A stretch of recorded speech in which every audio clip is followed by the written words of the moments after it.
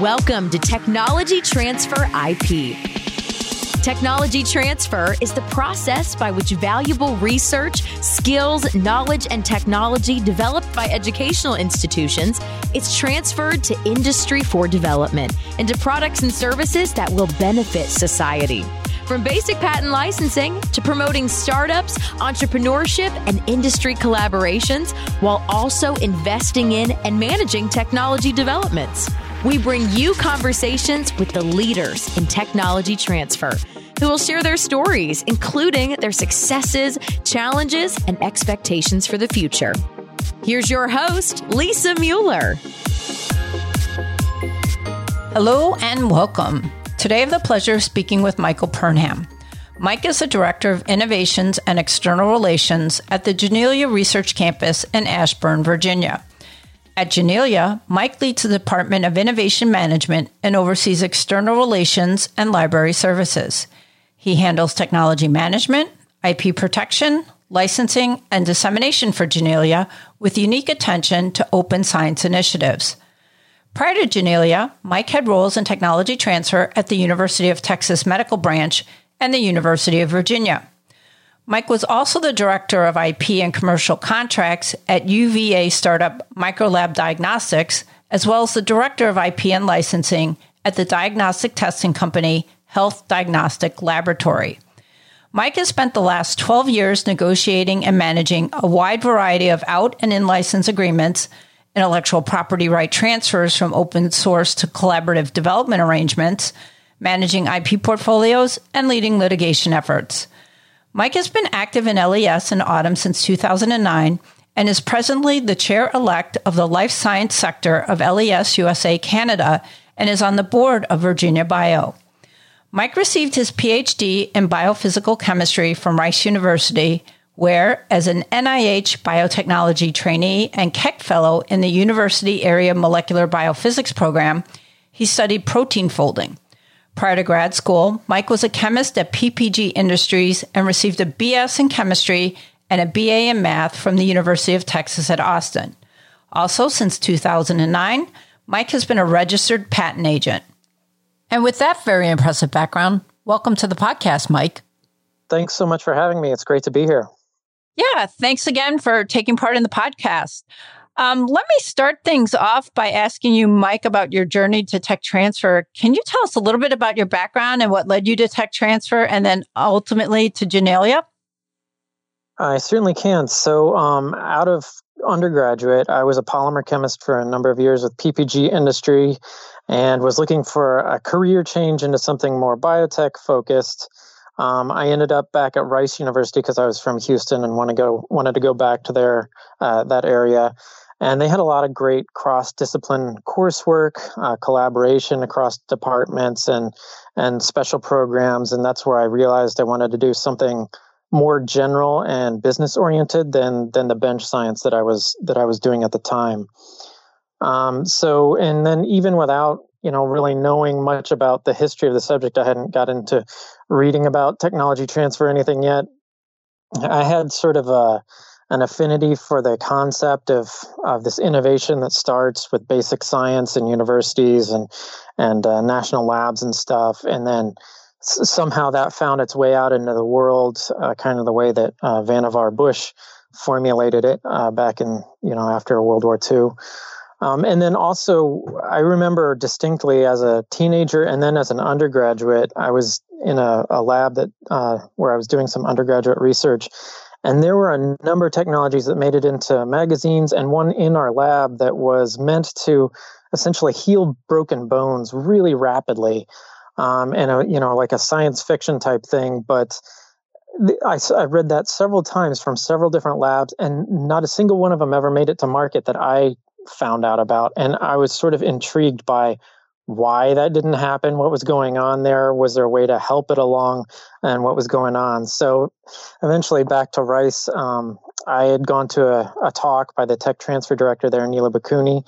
I begged my way into an internship with her for a couple months, and then that helped me get an entry position at University of Texas Medical Branch for a year. And then I moved to the University of Virginia And that was a really great experience. The UVA office back then was, I assume today was a really big office, lots of activity. And it was a program that Bob McWright built. And he had done it to sort of mentor a lot of young people coming into the career and learn about all the different aspects of tech transfer. And even though he wasn't there when I joined UVA, a lot of those programs, this training, the support endured. And then there was a lot of just general activity. So we had angel groups that we worked with. The Coulter Foundation had these innovation grants. It was one of those Coulter Foundation bioengineering schools. We had a broad funding partnership with AstraZeneca, Technology Review Board, all kinds of stuff that I got involved with, and I learned a lot. And then after a while, I realized there wasn't much more that I could do there, wasn't much more to learn. I had a lot of great experiences. So, and I have kind of an entrepreneurial streak. So I looked for more or less the first startup that would have me. And that was in Charlottesville, working in micro diagnostics for rapid DNA. And then that foundered after a little while, and I went to a bigger company in Richmond and handled their IP and licensing for a number of years. And then after a number of years, that one foundered too, but I was looking for my next thing, and a friend of mine, James Zanowitz, who's now at Tulane University, said his former position, which was leading tech transfer at Janelia, was open at the time. And Janelia was a good fit for me in terms of like the technologies that were coming out of there. I had the opportunity to lead my own office and also work from a new perspective on tech transfer, which is a little more integrated into the research mission and focused on dissemination as opposed to the more narrow focus on commercialization and licensing. So to me, it was a little more encompassing of the entire Vannevar Bush model. So it's as successful as many offices are in this space. It's still, I see the collective, production of knowledge from the institutes and universities that include, but they're not limited to, patentable inventions that make the biggest impact on the world. And I felt like with the way that this is structured at Janelia, I could get a little more of that broader perspective, even though it's a much smaller place. I could have that access and that activity in discovery research and support the dissemination model in all sorts of ways, including commercial licensing. So that's where I am now at Janelia. Yeah, and I do a lot of research for these podcasts, and I found Janelia just fascinating. And I suspect that a lot of our listeners may not be overly familiar with it. So can you tell us a little bit more about Janelia and particularly about the really unique and I think innovative research campus you have, and more importantly, how Janelia even got its start? Yeah, definitely. So Janelia is part of the Howard Hughes Medical Institute, which a lot more people are familiar with. HHMI has been around since the 50s, founded by Hughes himself. It really didn't get going until they sold Hughes Aircraft, which was the main source of money, in 1985, and then turned it into a more robust sort of funding mechanism. And so HHMI had always been a people, not projects, funding source. So the idea is that you look for very talented, motivated, and active people, and you give them ample funding and resources, and that sort of let them do what they will. And then, every 7 years they get a rather robust review to determine how much they've affected science. So it is a very high threshold that they have to pass. But that was the model that had been out there and continues to be out there with the investigator program. So then in 1999, Jerry Rubin, who was then vice president of HHMI, got together with the president designate, Tom Such, and they actually came up with this concept on the back of a napkin. What if we had a sort of a bricks and mortar, an actual institute itself, instead of funding out investigators at at host institutions, something I glossed over a little bit. The investigator program is not centralized. It's at host institutions. So each one of those investigators applies. They become an employee of HHMI, but they stay wherever they are, and the funding goes to them out there. So Janelia would be the opposite of that, in that they would all be in Janelia itself. So the idea was how we could expand and diversify HHMI's strategies to drive science forward. HHMI does have a unique position in the world. It's all self-funded. It's based off of an endowment, gives it a certain privilege, but also responsibility to be that cutting edge, to do things that, say, funding from a federal government is unlikely to be able to support politically, or, justify just throwing money at some smart people and seeing what happens. So HHMI sort of fills a role there. And this would be another experiment on what could result if you brought people together, and we brought a lot of different diverse fields, diverse talents, and people together into a single institute with a lot of resources, with a lot of the hardware and lab facilities right there, and see what could happen. And that was modeled a lot after the Medical Research Council Laboratory of Molecular Biology in Cambridge, which is associated with the University of Cambridge, and AT&T's Bell Labs. And these are two places that just have, they've had an enormous impact on our modern lives. MRC, that's where Watson and Crick discovered the structure of DNA, and that's just one of many discoveries and developments in biology that carried science forward, made those giant leaps. And then Bell Labs, of course, is similar, the place where the transistor was founded. But the idea with both of those places was you had these talented people in small labs. So the senior folks are not separate, writing grants constantly. They're still involved in everything. They're hands-on.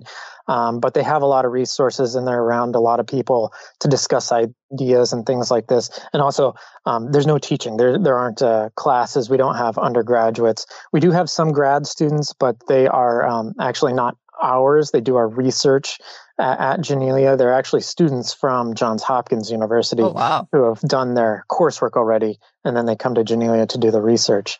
So those sort of underlying principles, the small research groups, actively engaged in bench science, internal funding, great support, limited tenure, so it's still on that model. We don't have a tenure system.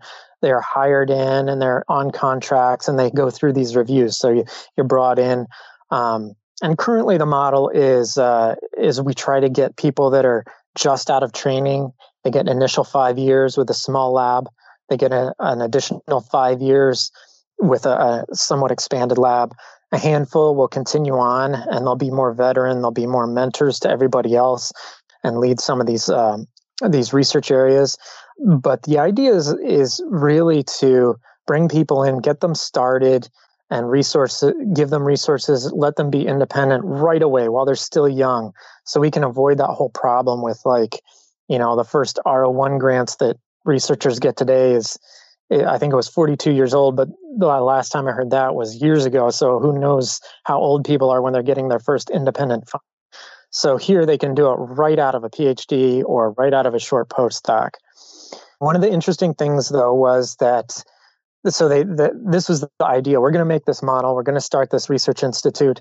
Let's start building it. They didn't know what they were going to study until it was built, actually. Oh, wow. So later on, they brought in a lot of scientific advisors, HHMI investigators, other sorts of folks who can sort of think about deeply how could we use this facility and this model to really attack something that wouldn't get attacked in those normal funding mechanisms. And what they came up with was basically neuroscience and advanced imaging. And the idea is we're going to bring in biologists, physicists, chemists, computer scientists, all sorts of people.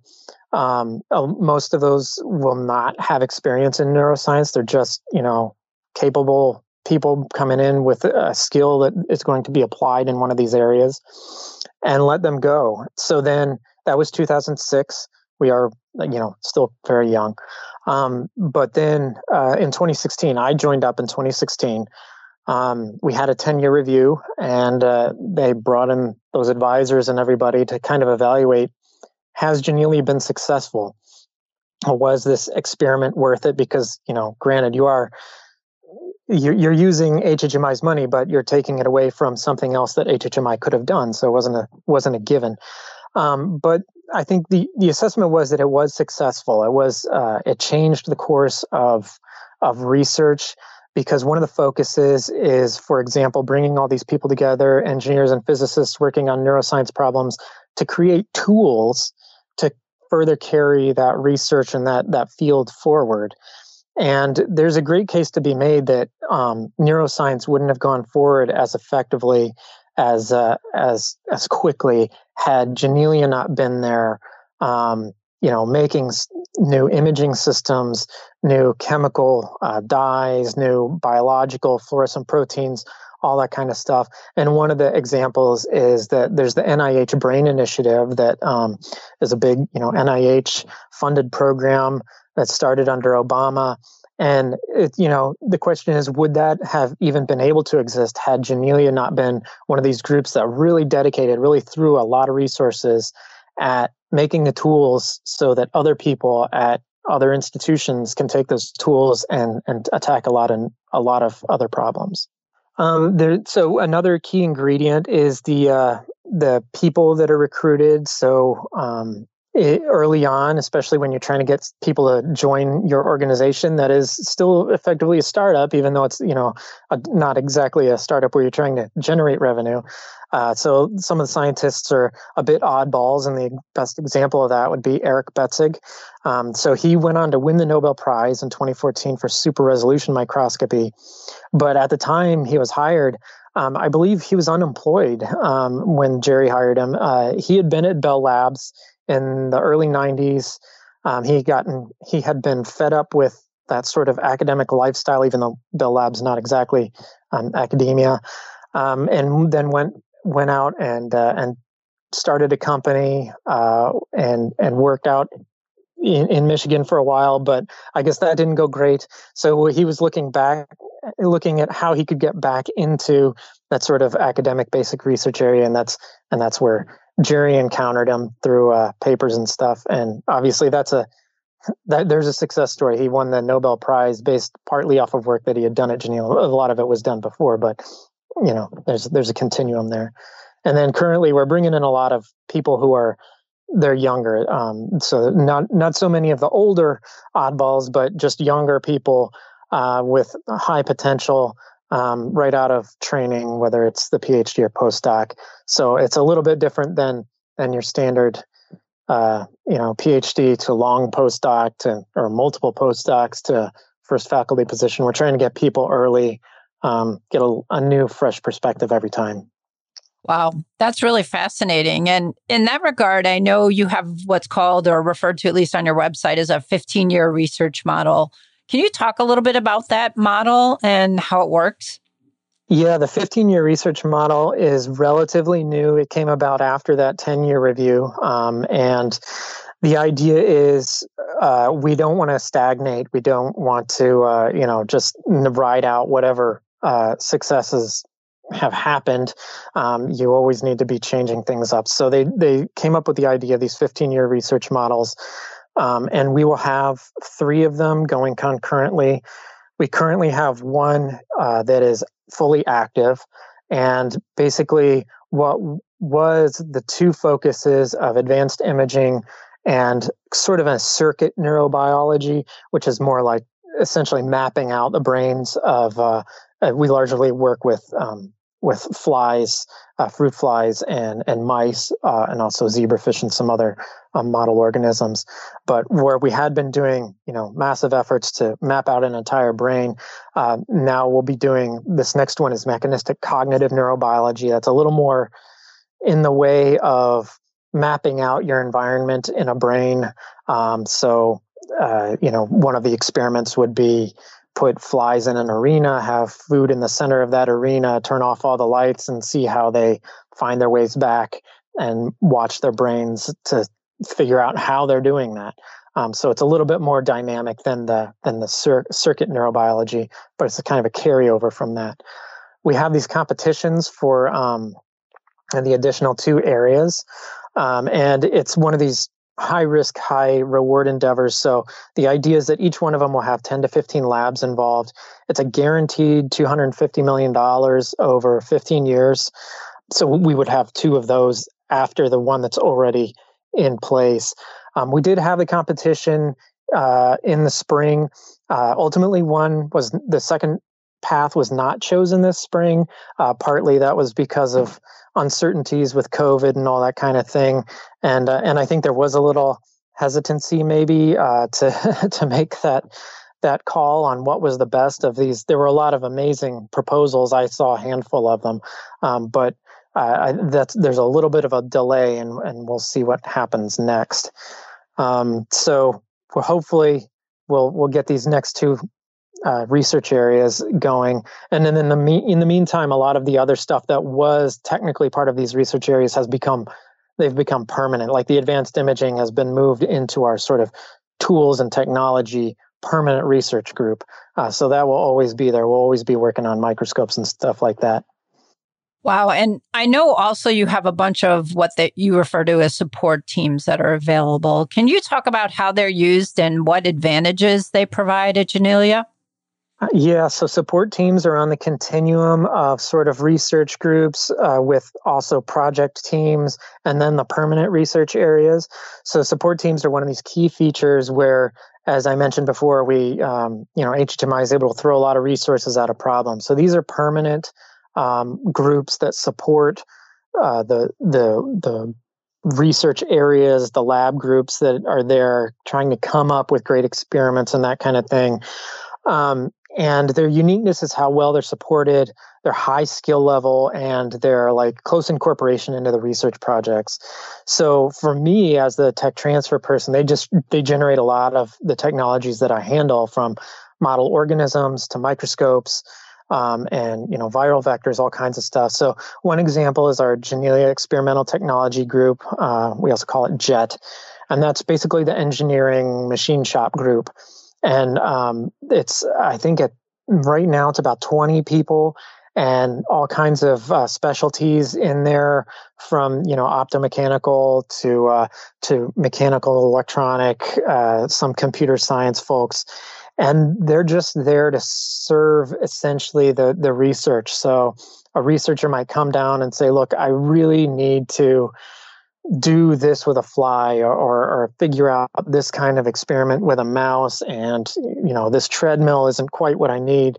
And you sketch something out, and then you get these really high skill, mid-career sort of engineers that are there to work on it, and they have their own independent budget, and they can just develop something from the little hints that you give them, and it's just a fantastic resource for all these research groups to have. Yeah, that's so cool to be able to go down and have somebody build something that you need right there and then. That's really amazing. I don't think I've heard of any other organization that has anything quite like that.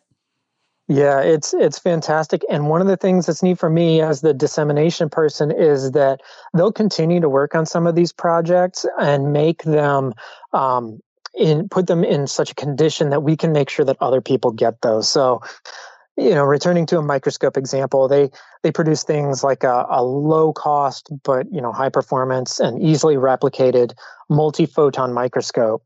And so we distribute those designs under an open source hardware license. We team up with other labs and make sure that they're able to build those things somehow. We can't manufacture and give them ourselves, but we do everything short of that. And in fact, part of my budget is dedicated to making sure that if there's any shortfall or gap in a project is over, but it's not quite to the condition where we need the documentation to hand off to someone at another university that wants to do the same experiment, I'll help fund that process. But they do everything from those, those lower end of microscopes to, our super advanced microscopes. And one of the features of Janelia is that we make some of the most advanced microscopes that were ever created. And so we protect some of those and commercially license those in some cases. In the case of the low cost, I do more of an open source license. And it's just all of these groups, these shared resource groups, make Janelia's small, high-impact lab structure possible, because you can get all that stuff. You don't need to hire in for your lab and be an independent, entity, some physicist that you don't have any understanding of how they work, or how to manage them or anything, because those resources are available. You can get the best stuff in the world easily. So I mentioned those are the support teams. Then we also have project teams that are also more like permanent research groups, and they're working toward a specific research end, and they also collaborate across the different research areas. So, for example, we have Flylight that used an electron microscope system and setup, and hired people to analyze these images. And we spent, $30 million on a multi-year project to essentially map and generate data of the entire fly brain, so that other groups now can go get, swaths of data of an entire fly brain and work with that in their research. So those are a couple of things that that make Janelia a special place, that we just continue to produce that kind of thing and have that support available, and just continue forward, reaching as far as we can.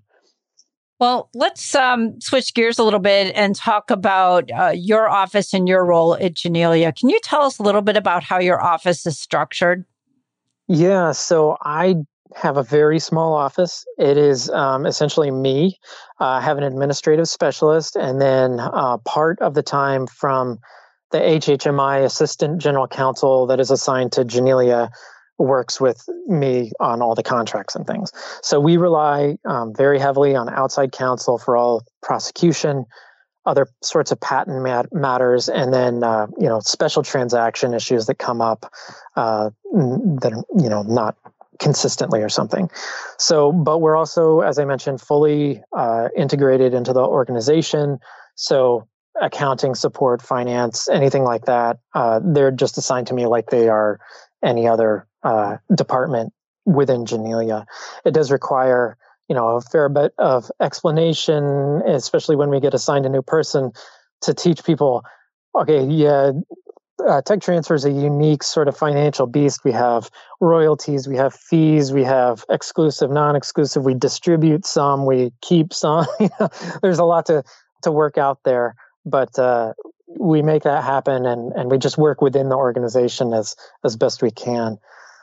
We cover a lot of bases, obviously, with just a handful of us. And I actually enjoy that, because it's like being in a startup. It's all hands on deck all the time.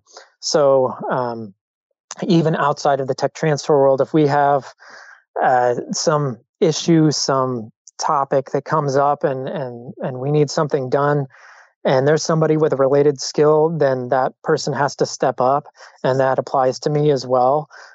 So that's how I also came to manage a couple other departments that are not really related to licensing. So I do oversee the library, and I oversee our community relations and external relations function, just out of that sort of growth, having some touching pieces of this, and then someone had to step up and do it. But that's one of the great things about tech transfer, and why I always liked tech transfer.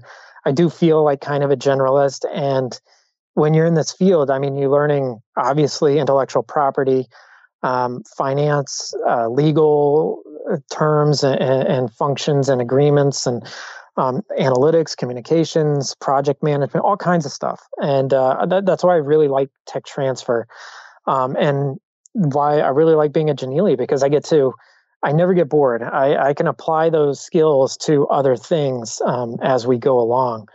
And then we handle everything that a typical tech transfer office handles. With the exception being, we're not big into the business of helping startups. One of the reasons is that HHMI, as a medical research organization, hasn't historically been interested in doing like an accelerator or having a venture fund or anything. But I still support that. I work with local organizations to provide training to young researchers who may be interested, We do work we have startups. And then we're also focused on basic science. So it's not like we're pumping out a lot of things that are ready to go into product development. But those things do happen. So we do have about 5 or 6 startups. Some of them are very substantial. But the other thing is being a part of HHMI, which is a broad, dispersed elite organization. We all have contacts of scientists who are actually in those big hubs. And so we're an exurb of Washington, D.C. and Ashburn here. But we have lots of scientists who are collaborating with our people, and they're in Boston, they're in San Francisco, San Diego and stuff. So, it's not as appealing to start up right in Ashburn. But we support that when it's possible. Yeah. And I think Janelia is very interesting. And you've talked about this a little bit, because when your researchers create innovations like these specialized microscopes that you've mentioned a couple times, software or better reagents, you work to make these new tools accessible to other scientists as widely and as cost effectively as possible. And then you team up with nonprofits that are just as passionate about scientific discovery as you guys are. And then you work with commercial partners that can build on those ideas and ultimately produce new products, which I really think is a really very interesting model. Can you tell us a little bit more about how this works and give us a few other examples? Sure. So this, to me, is the biggest distinction between what I do at Janelia and what I had done and what a lot of academic tech transfer offices do, which is focusing more on that commercial licensing activity. So my mission is very specifically to make sure that these things that are made, invented, developed at Janelia are available to the scientific community. And so we use what is more like a hybrid of commercial and open science dissemination. So in a previous conversation, you and I discussed what we call the Advanced Imaging Center, which is a prime example of this. And if people are interested, there's a paper that we co-wrote with Zeiss that gives more detail on this sort of relationship and product development process. So going to the beginning of that whole project, we have some of the world's most advanced microscopes, and they're made to achieve specific kinds of things, develop certain kinds of images, do specific kinds of experiments and that kind of stuff. And I mean, frankly, some of those results, when you see them presented by the researchers, it's like science fiction. So Philip Keller has one where you're watching an embryo develop from 4 cells into a full-on organism that crawls away, and you're watching it through fluorescence imaging. Oh, that's cool. It's amazing. But obviously that's a big that's a big haul to produce something like that. It takes physicists, it takes engineers, it takes biologists. Everybody has to be coordinating and figuring out how to solve these massive problems. And then that's just to make a prototype and then sometimes replicate it, and then go right on into the second generation and stuff. So one of these, just the components of one of these might cost $1 million or more. And that, doesn't even include then the time of all these experts. So to disseminate that, we would produce a bunch of documentation, develop workshops to teach others to replicate it. And again, as a tech transfer person, I'm thinking about my market segments here, even though I'm not thinking of them in necessarily commercial sense. I'm thinking of it as I want there to be a lot of experiments out there using this instrument that was invented at Janelia. So I have a market segment of early adopters. After we do it, they're also well-resourced. They can send someone to Janelia, and maybe they can have an engineer and a physicist and a biologist on their team to replicate it. So we make all that possible. Then we'll also license out the rights to microscope companies like Zeiss, which I mentioned, to make a commercial version that you wouldn't require all these people. And hopefully they can reduce the cost, make it a turnkey system, and they'll do with that under, like an exclusive commercial license, but it will take a number of years. They'll, put a lot of added value in that. And so in between that, we still have this gap of the researchers that are really, well-versed in this, of the rest of the world that is going to be able to get it through Zeiss. But there's a many-year gap there. And so how do we get it to those people? Because we still want it used. And one of the things that we do is we have the Advanced Imaging Center. And so we will make another replicant of that instrument, and we'll put it in this lab that's deep in the center of Janelia, and we'll make it available to researchers. Any nonprofit researcher, they can apply and come for 2 to 3 weeks. Janelia puts them up in our hotel, which we have right on site there. You come over, you get support by experts in the instrumentation, experts in the data handling, and so forth. And then hopefully you will be able to do a novel experiment, and you'll do it on one of these microscopes that has just recently been invented and published on, and we can push that out. And then a group like Zeiss actually likes this because it's a diverse, interesting market. But the more papers that they can point to as they introduce some instrument that took them 5 years and many millions of dollars to develop, the more valuable it is to their ultimate customer, the people who are going to buy that turnkey system. And, it could be someone who actually went to the AIC and wants to keep doing that, but they can't send somebody every 2 weeks. And we're trying to serve a lot of people. And then there are the people that just want to get in on that. They've gotten their grant or whatever. So it's a really nice continuum of this product development that we sort of take on ourselves. And, traditional tech transfer would be just hand it over to Zeiss and hope for the best. But we try to fill in all those gaps from the point where our researchers have completed the project. That's really interesting. And I think that dovetails well into what I'm going to ask you next, which is I like to ask my guests about how many inventions are disclosed to their office every year, how many patents they file on, and how many active licenses and licensing revenue or royalty revenue they get. And I think for you, that answer is probably going to be a little bit different, given that your structure and focus is different than maybe the typical tech transfer office. Yeah, it's true.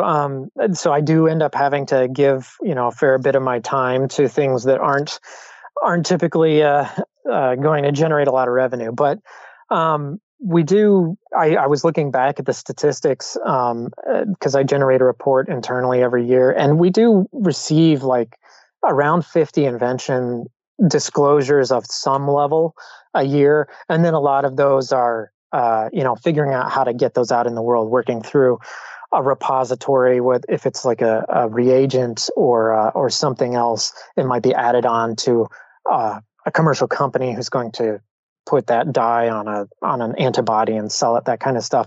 But I'd say around 10 a year are really the sort of platform innovations that justify unique patent protection. So around 10 a year are really that sort of high intensity stuff. Yeah, that makes sense given the way you've described how, Janelia works and how your office works. So that I'm actually surprised that it's that high, because I would think that, a lot of that is some, like you said, platform technologies that maybe you're just not going to protect. So that I still think that's a pretty good number.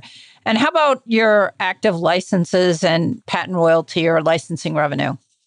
Yeah, so we have, I also checked back on this. We actually have around 90 revenue generating licenses at the time, because a lot of those are they're non-exclusive licenses, which is one of the sort of ways that we practice this open dissemination model, where we're going to give some reagents out to companies that will generate a product with it. We're going to give it to pharmaceutical companies that will use it internally, all kinds of stuff like that. Same thing with some of the instrumentation.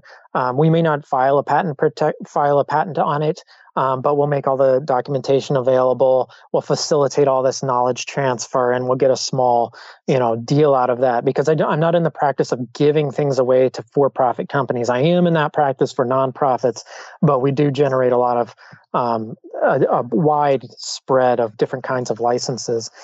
And then I don't generally report the revenues, like I don't fill out the autumn survey and stuff, because I don't want to get into an apples and oranges comparison there.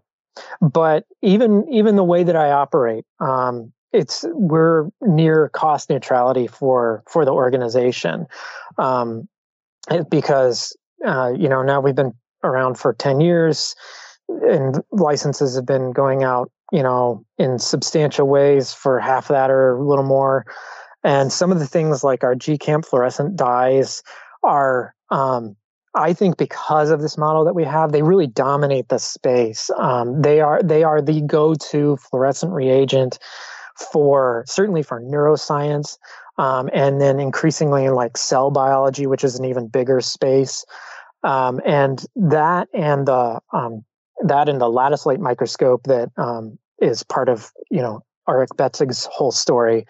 Those two things just generate about half of our income on their own.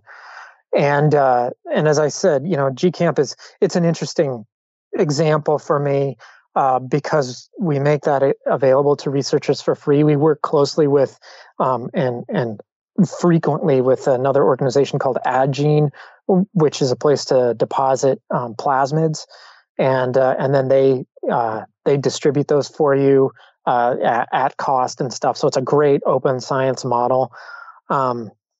And then we have all sorts of these products. So it's made an enormous impact on the field in science in general. And there are over I think last time I checked, there are over 1,500 publications referencing the original paper. So, by when you have that much use and that much activity, you're not only really driving the science forward, but the revenue does start to flow in. And this is actually one of my propositions for tech transfer in general as an industry. As we figure out what's next in the future, world is always in flux. I think it would be a good opportunity for in spaces like this to give a little more support to that sort of open science model because, like I said, we have 1,500 publications using this reagent. That's so valuable to society. Absolutely. And, we're a nonprofit. We're not using federal money, so it's not people's tax money, but it is like tax, exempt money. So it's a privilege that society's asking us to do things, and we're doing those things in return for that financial benefit. So I think some tech transfer offices could maybe give this a shot too, and I'm going to start promoting that a little bit at some of the meetings. I think you definitely should. And on top of that, those success stories that you've mentioned already, can you tell us maybe a couple more, or give us a couple more success stories that you guys have had? Yeah, in addition to those, the GCamp and the lattice light microscopes, a huge one is Janelia fluor dyes out of Luke Lavis's lab. And those are synthetic dyes. So the GCamp is a calcium sensing protein that fluoresces when there's activity, in a cell and you're watching it through a microscope. Janelia fluor dyes are a synthetic dye. They're based on a rhodamine scaffold, which is a lot of this it's not, the basic framework has been known for a long time, but, Luke made some ingenious developments and additions that just made them like head and shoulders above anything else that's out there. And it made a lot of formerly impossible experiments possible. And this is Jerry's favorite development, because when he talked about it at the 10-year and some other times, there's a story of Luke released the dyes and was getting feedback, and some postdoc somewhere who had been struggling with a project, not getting the results that he needed, he tried this dye. And he literally started crying at his microscope because, it just transformed his life, what he could do now. Oh my gosh. It's all over the top a little bit, but just that's the kind of thing that makes, when I report internally, when we talk about this to HHMI, that's the kind of thing that just, people get really excited about. So that Janelia fluor is probably our biggest, our flashiest one at this point. And then the neat thing about that is also be with my non-exclusive licensing strategy on some of these on the dyes and reagents and stuff, that's getting incorporated into a lot of other technologies. So there are several companies that are putting it into diagnostics. There are companies that are putting it into therapeutic screening methods. So trying to do high resolution stuff to screen compounds and that kind of thing. and so, yeah, my bosses are mostly thrilled to see, postdocs crying at their microscopes, but I'm hopeful that when they see some of these commercial applications and the impact it will have on other sort of directly human applications, they'll be happy about that too. And then similarly, we have two things in the last 2 years that were also their research tools. They were made to, one is a viral vector platform that was made to deliver payloads to neurons in specific channels in the brain and move up that channel. And then another is it's a genetically engineered channel, a chimeric channel that responds to a small molecule therapeutic that's already been approved, and that was to study pain. Both of those are platform strategies that can be applied in therapies, and they both have been. So to me, those are also the most exciting ones because they're in companies right now. One's in a startup, one's in a gene therapy company, and they're in development to be, hopefully on the market in 8 years. We all know how that works. But the other thing is that they're so cutting edge. So the one where it's the channel plus the small molecule, that's a chemogenetic therapy. And it's just, there's nothing out there like it except for that company and one other one that we know of. So it's really exciting to push those kinds of things forward they're just sort of accidents. Cutting edge, boundary pushing type things. Yeah, that's pretty exciting. Well, how about some of your offices or maybe your office's two biggest challenges? Yeah, so it's certainly a dynamic environment. And certainly this year has been crazy for everyone. Yes, not definitely. in great ways. I'd say over the years, though, one of the issues we have is this disseminating more complex devices. So like the AIC, I gave that example of a way that we solved that. There's, stage A, here's some documentation. Stage B, we'll make it and you can come use it. Stage C, it gets to Zeiss and they will sell you one.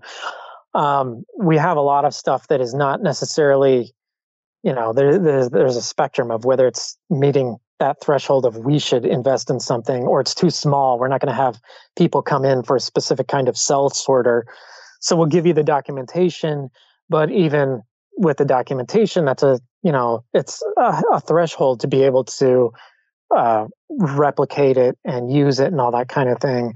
So that's one of the issues that we have is working in this space where my goal is dissemination, and I'm not always using the market, right? It is a market. It's not the market where profits are easily found. Exactly. That's where we have issues. And we have a new executive director, as Jerry actually retired from the lead job last year, and Ron Vale came in. He's from UCSF, and he has a long background in dissemination and making interesting things and putting them out there in the world.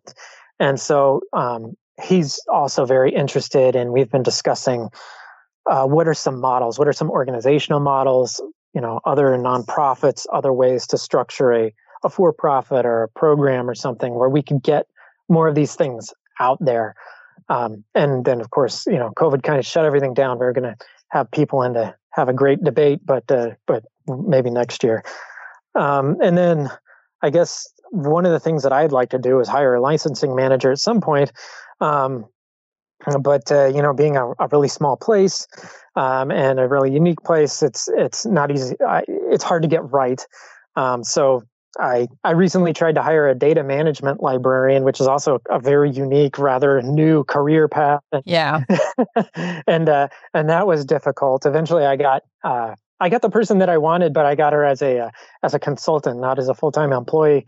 But that, and then with the turmoil in the economy and everything coronavirus related, we've been, our budgets are in a standstill at the moment. So yeah, it's trying to bring, it's always that, trying to bring in a resource for a unique situation or apply what's out there in the world to a unique situation and do it well.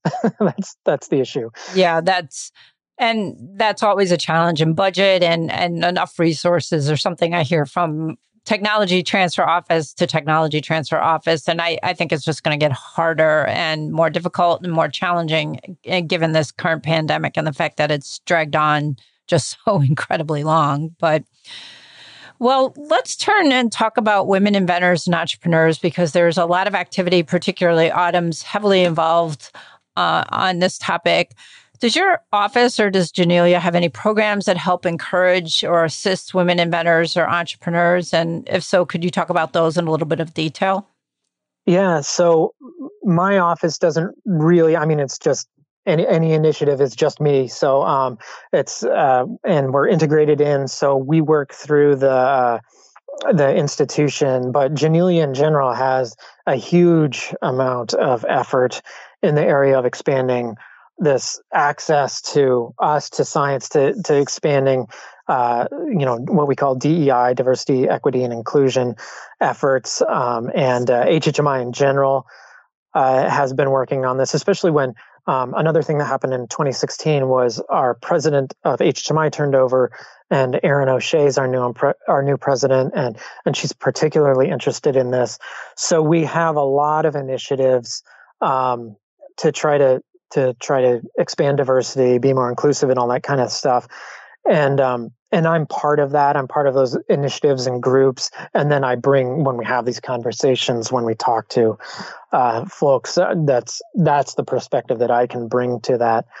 And HHMI has had for years, actually, through our science education division, a lot of resources going toward trying to recruit and support a more diverse scientific research population. So we're doing things, and I am excited. Our most recent two hires that I think they just arrived. One is in our chemical tools and theory, and theory and computation, and they're both women, and they're young women just out of training. Like I said, postdoc or PhD, and I've had a chance to meet with them and talk about tech transfer. That doesn't sound like much, but at the moment we only have like 45 group leaders, and there are now 2 of them. So, and they're at the very early stages. So, if we can get them, disclosing and in this conversation, and in these 2 groups, I do have a lot of engagement with the chemical tools and the theory and computation who produces software, because we also deal a lot with open source software and that kind of thing. Then I'm hopeful that they're always, it's more inclusive. It provides some examples and that kind of thing. But I do have to say, I'm really in support of this. It is something that in your day to day, sometimes you're not. Me being a male, it might not be in the forefront of my mind constantly. But you look back and you're like, this really is a problem, because even through my career, there is this unbalanced disclosure rate and engagement rate, and so I think I'm really excited to help out with that and try to spread out the activities that we all should be. We should be engaged in everything that happens in science, and so hopefully we can make that a more open and inclusive environment. And Autumn's doing a lot to help on that front as well, and has a lot of initiatives. And in fact, that's a good segue. I'd like to ask my guests about the organizations that they're involved in. And I know that you're involved in Autumn, but very heavily involved in LES. So maybe you can tell us a little bit about your involvement in both of those organizations. Yeah, I've been almost consistently involved in both. Autumn also helped me start my career. It was Autumn that I went to after I had my first internship. It was a regional Autumn meeting in Austin, Texas. And that's where I made some connections to other offices that led to that job at UTMB. So Autumn is great. And I've been going to those meetings for many years. I'm more deeply involved in LES, and I'm on meeting planning committees. By the way, the annual meeting is coming up in October, so hopefully people will participate in that. I'm on the Young Members Congress, the Life Science Leadership. I'm actually the chair-elect for the life science sector this year, and I'll be installed as a board member for LES. Congratulations! Yeah, thank you. So I'm looking forward to that, and and just trying to recruit people and to be active and stuff. They're both great organizations. And of course, when you're in a small office and you don't have, a lot of resources to pull off on your immediate peers and stuff like that, it's invaluable guidance. And, Autumn has manuals and LES has all kinds of studies. And I just prefer LES a little more because of a level of subject matter expertise around some of the more technical aspects and investigations of contractual obligations and stuff. And also I've been, being out in industry a little bit and startups, I like that perspective. So like, for example, the last couple of years, I've coordinated workshops that touch on gene therapy from a bunch of different perspectives. We had a great one last year, which was pricing. We had a lady from Spark Therapeutics talk to us about how she was the key player in this, how she came up with her team the pricing for Luxturna, which is a gene therapy, which it costs $700,000 I think per eye.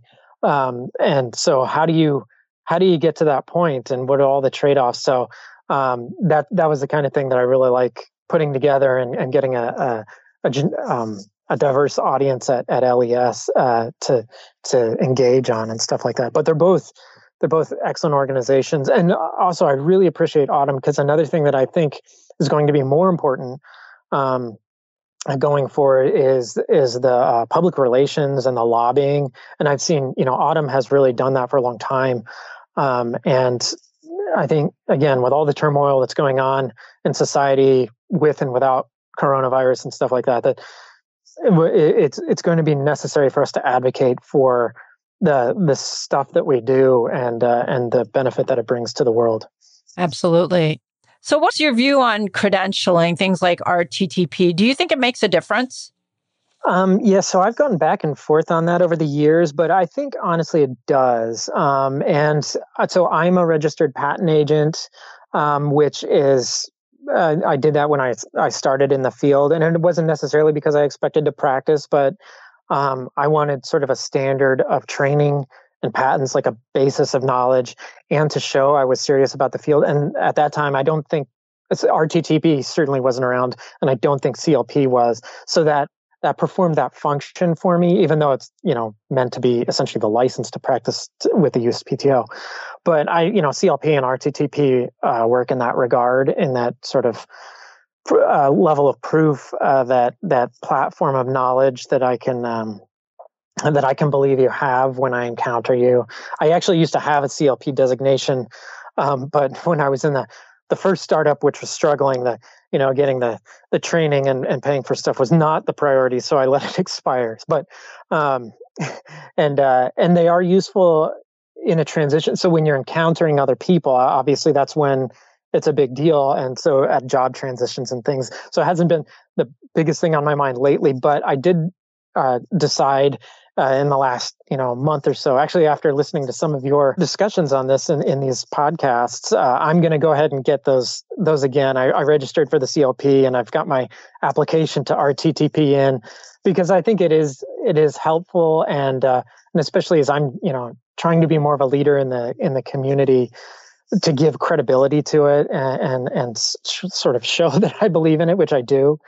My only concern is that it doesn't become a barrier to entry, because if we wanted to have the credibility of something like a CPA, certified public accountant or something, but not be a legal requirement to practice, which is not necessary. Yeah, it's kind of like what the USPTO has done with, like, you have your patent agent's registration number, you took the patent exam, but you're not an attorney. So, anybody as long as you have a science background and you can meet the requirements that the patent office has, you can take that exam and become a registered patent agent. So I think hopefully the CLP and RTTP won't become those barriers like you mentioned.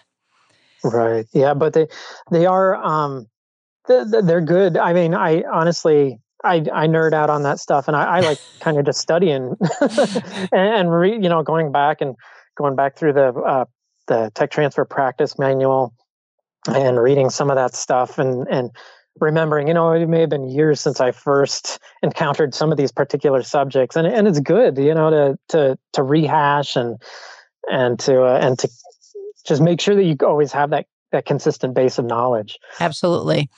Well, Mike, I always like to end the podcast by asking my guests if they could have 3 wishes granted for their office, or if they could have a vision realized, what would that be? And for you and Janelia, what would that be? I think that would be solving one of those problems that I mentioned, that somehow making it possible to accelerate the adoption of our technologies, particularly those that don't have a great market profile, through some sustainable mechanism. So it's not always me like trying to squeeze another dollar out of whatever budget I have. And as I mentioned, we were planning out some brainstorming sessions with advisors, but never, it got interrupted. And I mean, it would be useful because, in addition, for my hope that other institutions will practice this a little more. There are other groups that are very similar to us that have these same problems. Allen Institute in Seattle, they have a neuroscience group. Max Planck, we all work very closely in the same neuroscience area. And neuroscience is a particularly, I think, this problem is particular to neuroscience because these are really big, hard problems, and you need to come up with a lot of devices to study those problems.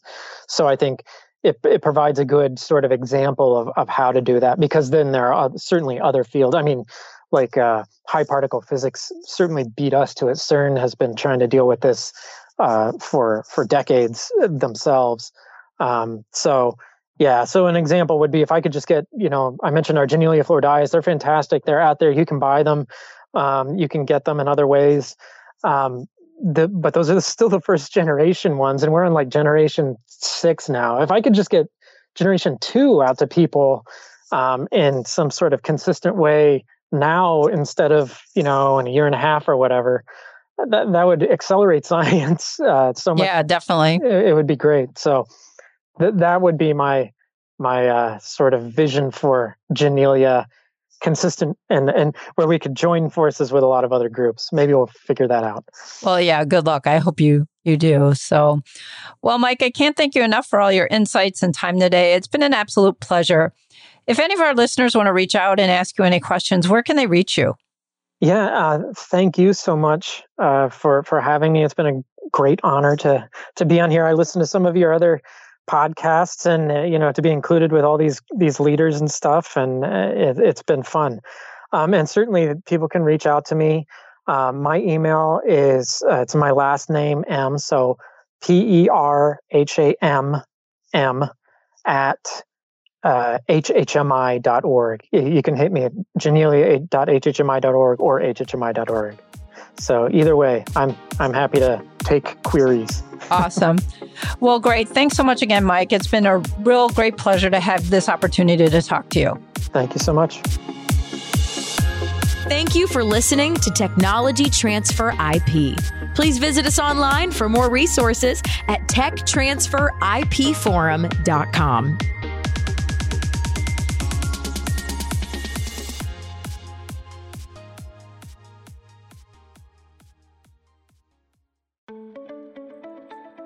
New to Tech Transfer or a seasoned pro? Autumn is the global member organization for Tech Transfer and is here to help you get connected, get smart, and get ahead. Whether you work in academia, research, government, business development, corporate engagement, or startups, Autumn is dedicated to supporting you through education, advocacy, networking, and promotion.